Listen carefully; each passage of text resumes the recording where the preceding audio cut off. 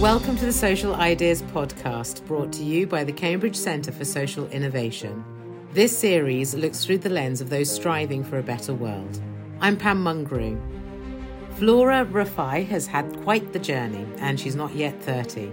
From being a CEO of a charity to a graduate of the Masters in Social Innovation, Flora is now an author. Drawing on her experiences and what she wished she had known, Flora wrote Chief Everything Officer as a field guide for small organisation leaders. But before we spoke about the book, I asked Flora what it was that attracted her to the Masters in Social Innovation. At the time, I had been a small organisation leader for about, I think, a year or 2 years. And what really attracted me to it was that it took all of the aspects of an MBA that I found really interesting around leadership, management, running the organisation, addressing so-called wicked problems, but made it very relevant to me working in the charity sector and the non-profit sector. And it just really drew me in because it felt like it was something that was created for me. And I also quite liked being one of the pioneers of the course in the first cohort. We were all a bit crazy in the most loving way. So as part of the programme, you have to write a dissertation. What was your dissertation about? My dissertation was around the impact of charities charging for their services. So I looked at charities specifically within the low vision and blindness sector, which is where I was working at the time, and compared them in terms of the impact they have, the level of engagement they have, against a criteria that we use for great standards in the charity sector to see if there is any real difference between those that charged and those that didn't. And I was very surprised that it came out as completely statistically insignificant, the difference between those two. I thought it would lean one way or another, but I think I had something like 40 criteria that I was judging them on. And it just, anything I tried to analyze it on came back as not statistically significant. So that was quite a eye-opening thing for me, because that flies in the face of a lot of what's accepted about how charities should be and how they should behave to be quote unquote good. And I assume from that what you mean is that charities should not be charging for their services, is the public perception. Yes. And I would say, obviously, they were all still charities, so that no one was turning a profit. It was all about just finding more sustainable ways of being able to engage with their beneficiaries. And for some, it was around giving beneficiaries a sense of ownership, that they weren't, beholden to anyone else, that they were paying their way and they were getting what they wanted in exchange. So it was very interesting to unpick that as part of the Masters. And I wish I could have, as with all of these things, gone even further with it and done even more. So you've been through the Masters, you've written your dissertation, you've graduated, you've gone from one job, you're now in another job. And along this journey, you've decided to write a book, which is called Chief Everything Officer. What's that about? So I like to call it a field guide. So the reason I wrote it is, as with everyone, pandemic hit, suddenly you have a bit more time to reflect and go into yourself. And what came out for me was I was in my third role as a CEO, and I was starting to encounter similar situations as I had before. But each time I had to go, oh God, what did I do last time? I read about this. What do I do? And I realized that I just needed a place to collect all of my learnings, all of my experience, all the different things that I'd read, so that I could have a reference point to look to. And that slowly evolved over the lockdowns. And when I got to the end of it, my partner said, someone else might like to read that as well.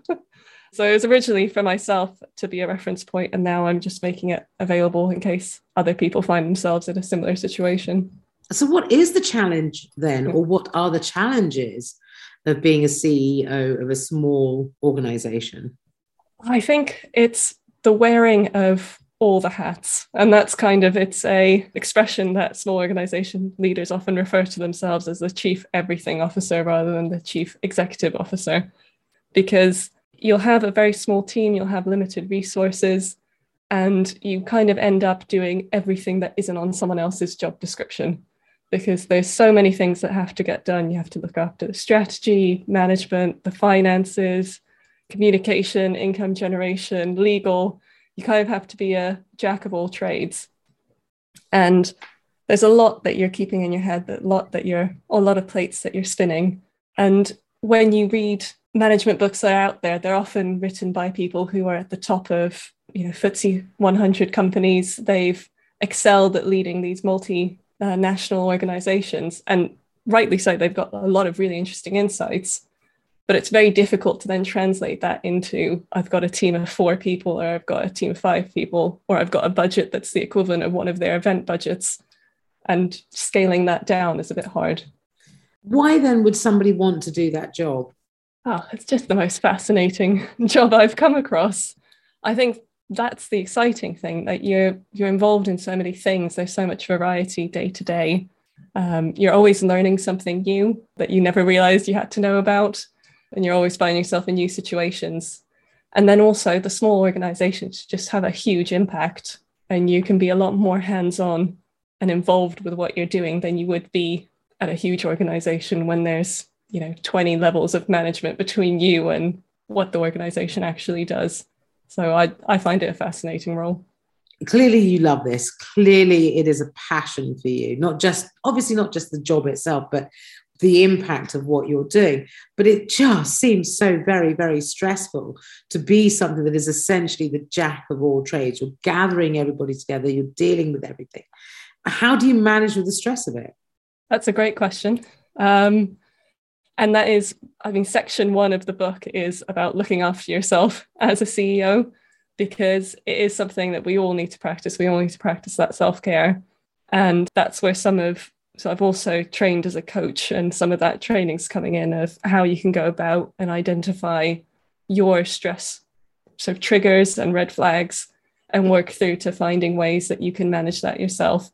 For me, it's having very clear boundaries of what's work time, what's personal time, and probably putting in as much effort into building out my personal life as I do into my work life. So giving the same level of priority to making time for friends or developing hobbies as I do, doing a master's or other things that benefit my work.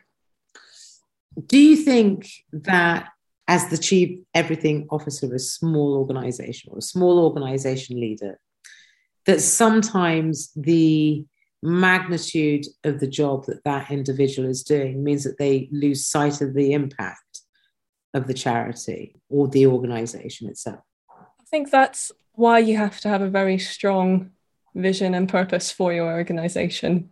And I always find that whenever I'm getting overwhelmed with, a particular, pensions challenge, going back and having that sort of one pager for yourself of, this is why we exist, this is what we're doing. And I think this is the case whether or not you're a nonprofit. Every organization should have a reason for being. Coming back to that and reconnecting with that helps you recognize how all of those little things fit together and ultimately drive towards that vision or purpose. It's a little bit like a self-help book, isn't it, that you've written?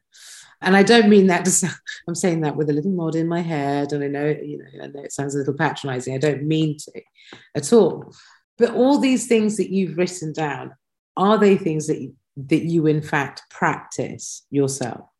100%. So I didn't write it as a book with any fluff in it. So I often find, again, when reading other books, you have to wade through quite a bit of self-grandizing, look at this great example of these things that I've done.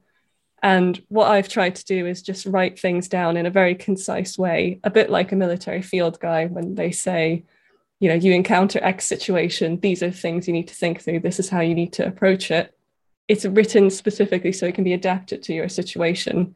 And as I said before, I wrote this for myself, so it is.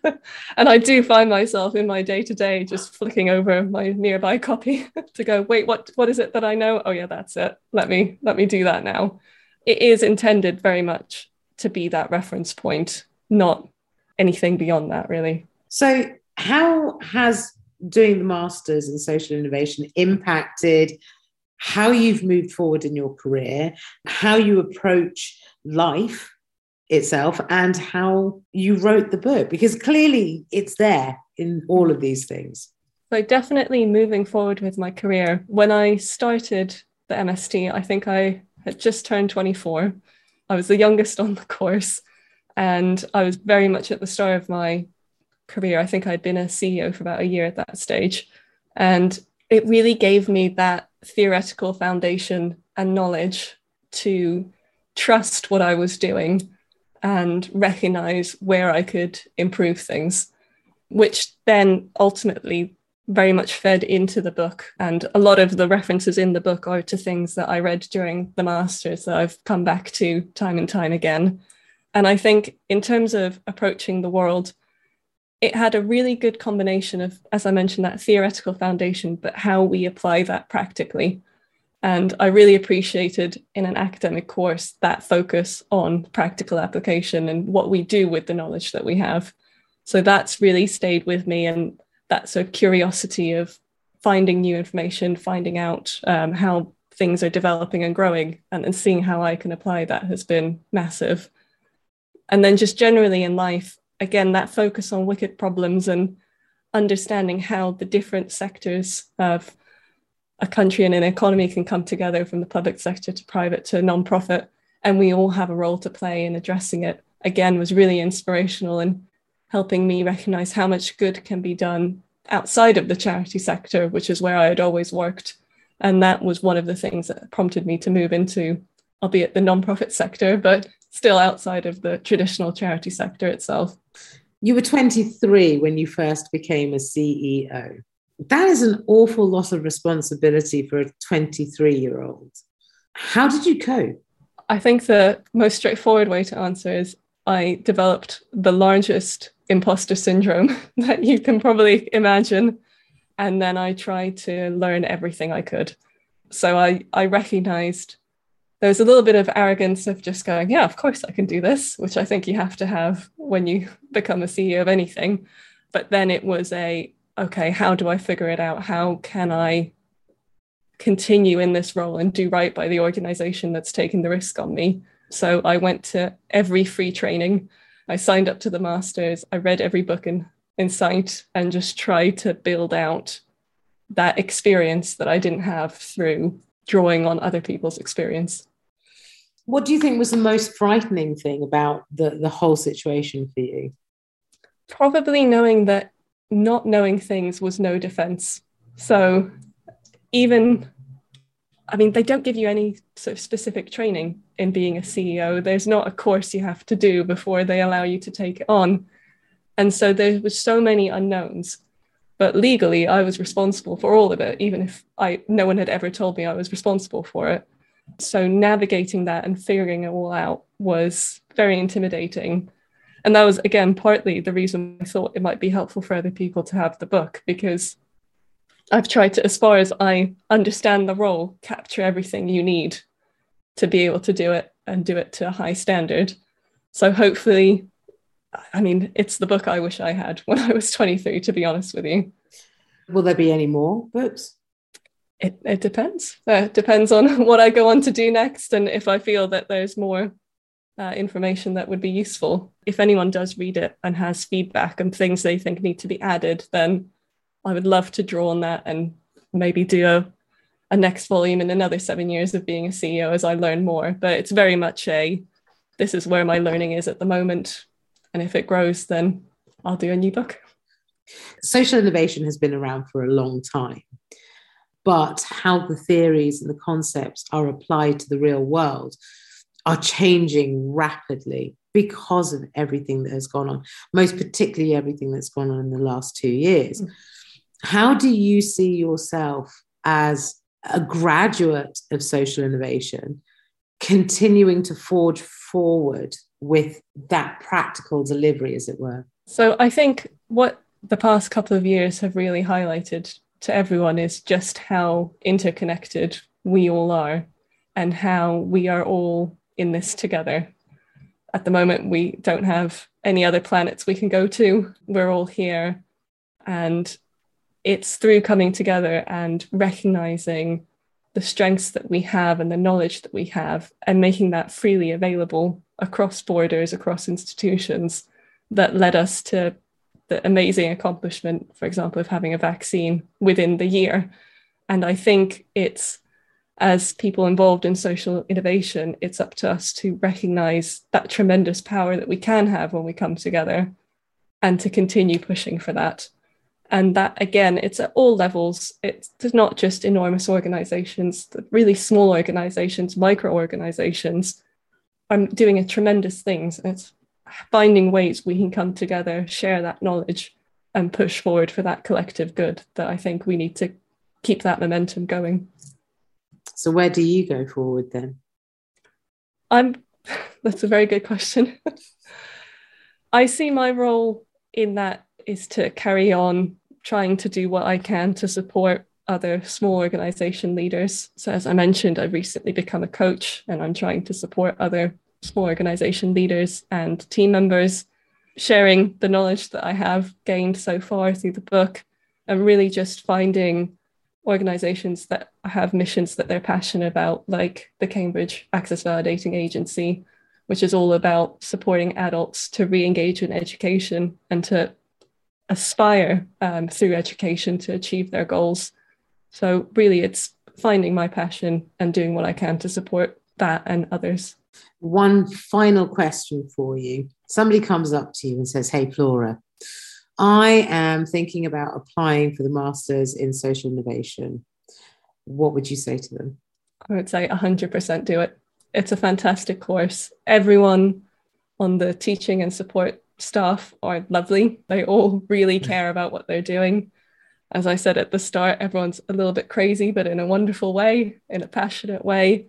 And the quality of the education is fantastic. And it was honestly the best educational experience I had. It fit really well alongside doing full-time work. And it was flexible, but still really high quality and really gave me what I needed to go forward. So I would recommend anyone interested to identify what their aims are, make sure there is alignment between that and the course. But if there is, then absolutely do it. It's a fantastic course.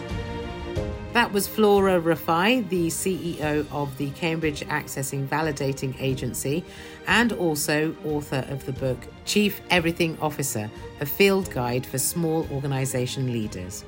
You can find out more about the Cambridge Centre for Social Innovation and how to apply for our Masters programme by following us on Facebook, Instagram, LinkedIn, Twitter and YouTube.